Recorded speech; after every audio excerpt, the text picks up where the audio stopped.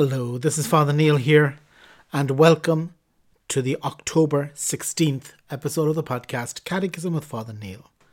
Today we'll be looking at numbers 2366 through 2367 of the Catechism. 2366. The fecundity of marriage.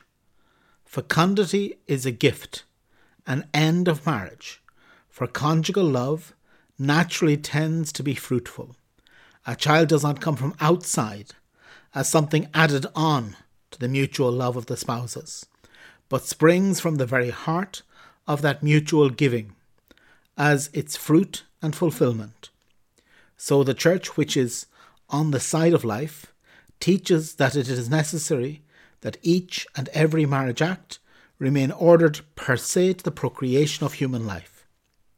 This particular doctrine, expounded on numerous occasions by the Magisterium, is based on the inseparable connection established by God, which man, on his own initiative, may not break, between the unitive significance and the procreative significance, which are both inherent to the marriage act.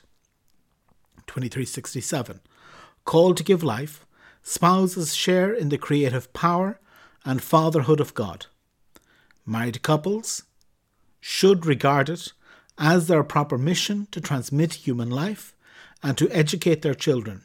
They should realize that they are thereby cooperating with the love of God the Creator and are, in a certain sense, its interpreters.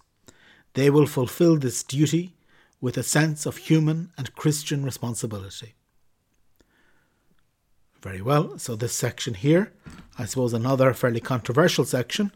In a sense, it's a pity that all the controversial stuff seems to be revolving around sex, but that's kind of the way our modern world is, that it seems to have a one-track brain, the modern society, that's dealing with sex as somehow or other in a very different way to the way that it's traditionally dealt with in Christianity. And in any case, so today we're looking at this, beginning to look, that we'll be at it for the next few days, on the fact that marriage is intimately connected with having children. That from all history, and really from the very first few pages of the Bible, marriage has this link with having children. So much so that we will say that if there's a couple that is absolutely closed to the possibility of having children, then they cannot be married. They're not able to be married in the Catholic Church. It's one of the questions that the couple will answer. Will you willingly, lovingly accept from God the children that come from this marriage? And in order to accept children, the teaching of the Church has always been, the Catholic Church really is the one standout.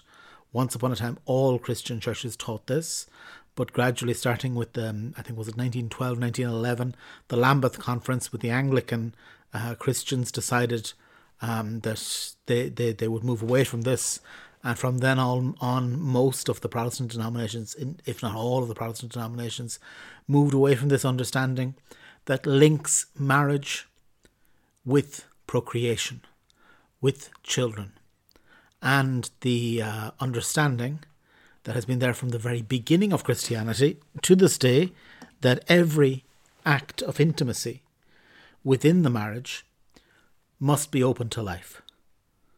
That in order for it to be a true loving act, there can't be a barrier. There can't be a condom, there can't be birth control medication or any of the other methods that are there not to have children. That marriage per se is open to children, and every Christian couple is invited to this. This is what marriage is really about. And again, it's part of a very deep teaching, and in a sense, the Catechism, we'll be looking at it for the next few days. Then, of course, there's Humanae Vitae, the famous encyclical, that unfortunately so many people are against, and of the people that are against it, the vast majority of them have never even read it, but which is a prophetic encyclical. Humanae Vitae is really a very important encyclical. And then also the whole theology of the body of John Paul II. John Paul II wrote a very important series of articles on the theology of the body, and these are very good to get the context in which the church is talking here. As has happened in other places, the catechism will be, okay, we'll be talking about this for a few days, but probably it's not enough, that we could talk much more. And one of the places we can find this much more would be in the Theology of the Body, which is a very beautiful series of catechesis that John Paul II developed, that he gave when he was newly elected as Pope, and which actually have been the basis of a lot of popularization. There are many books about the theology of the body. There's the book itself, The Theology of the Body, which is a big book by John Paul II. And then there are many books about it that can kind of give context for what we're doing here. But anyway, so we'll continue with this tomorrow. As I say, it is very radical. I don't doubt that it's radical. I don't deny that it's radical. However, this is the teaching of the church, that every use of the marital act, obviously the marital act takes place within marriage, but every use of the marital act has to be open to life. And so we'll continue tomorrow.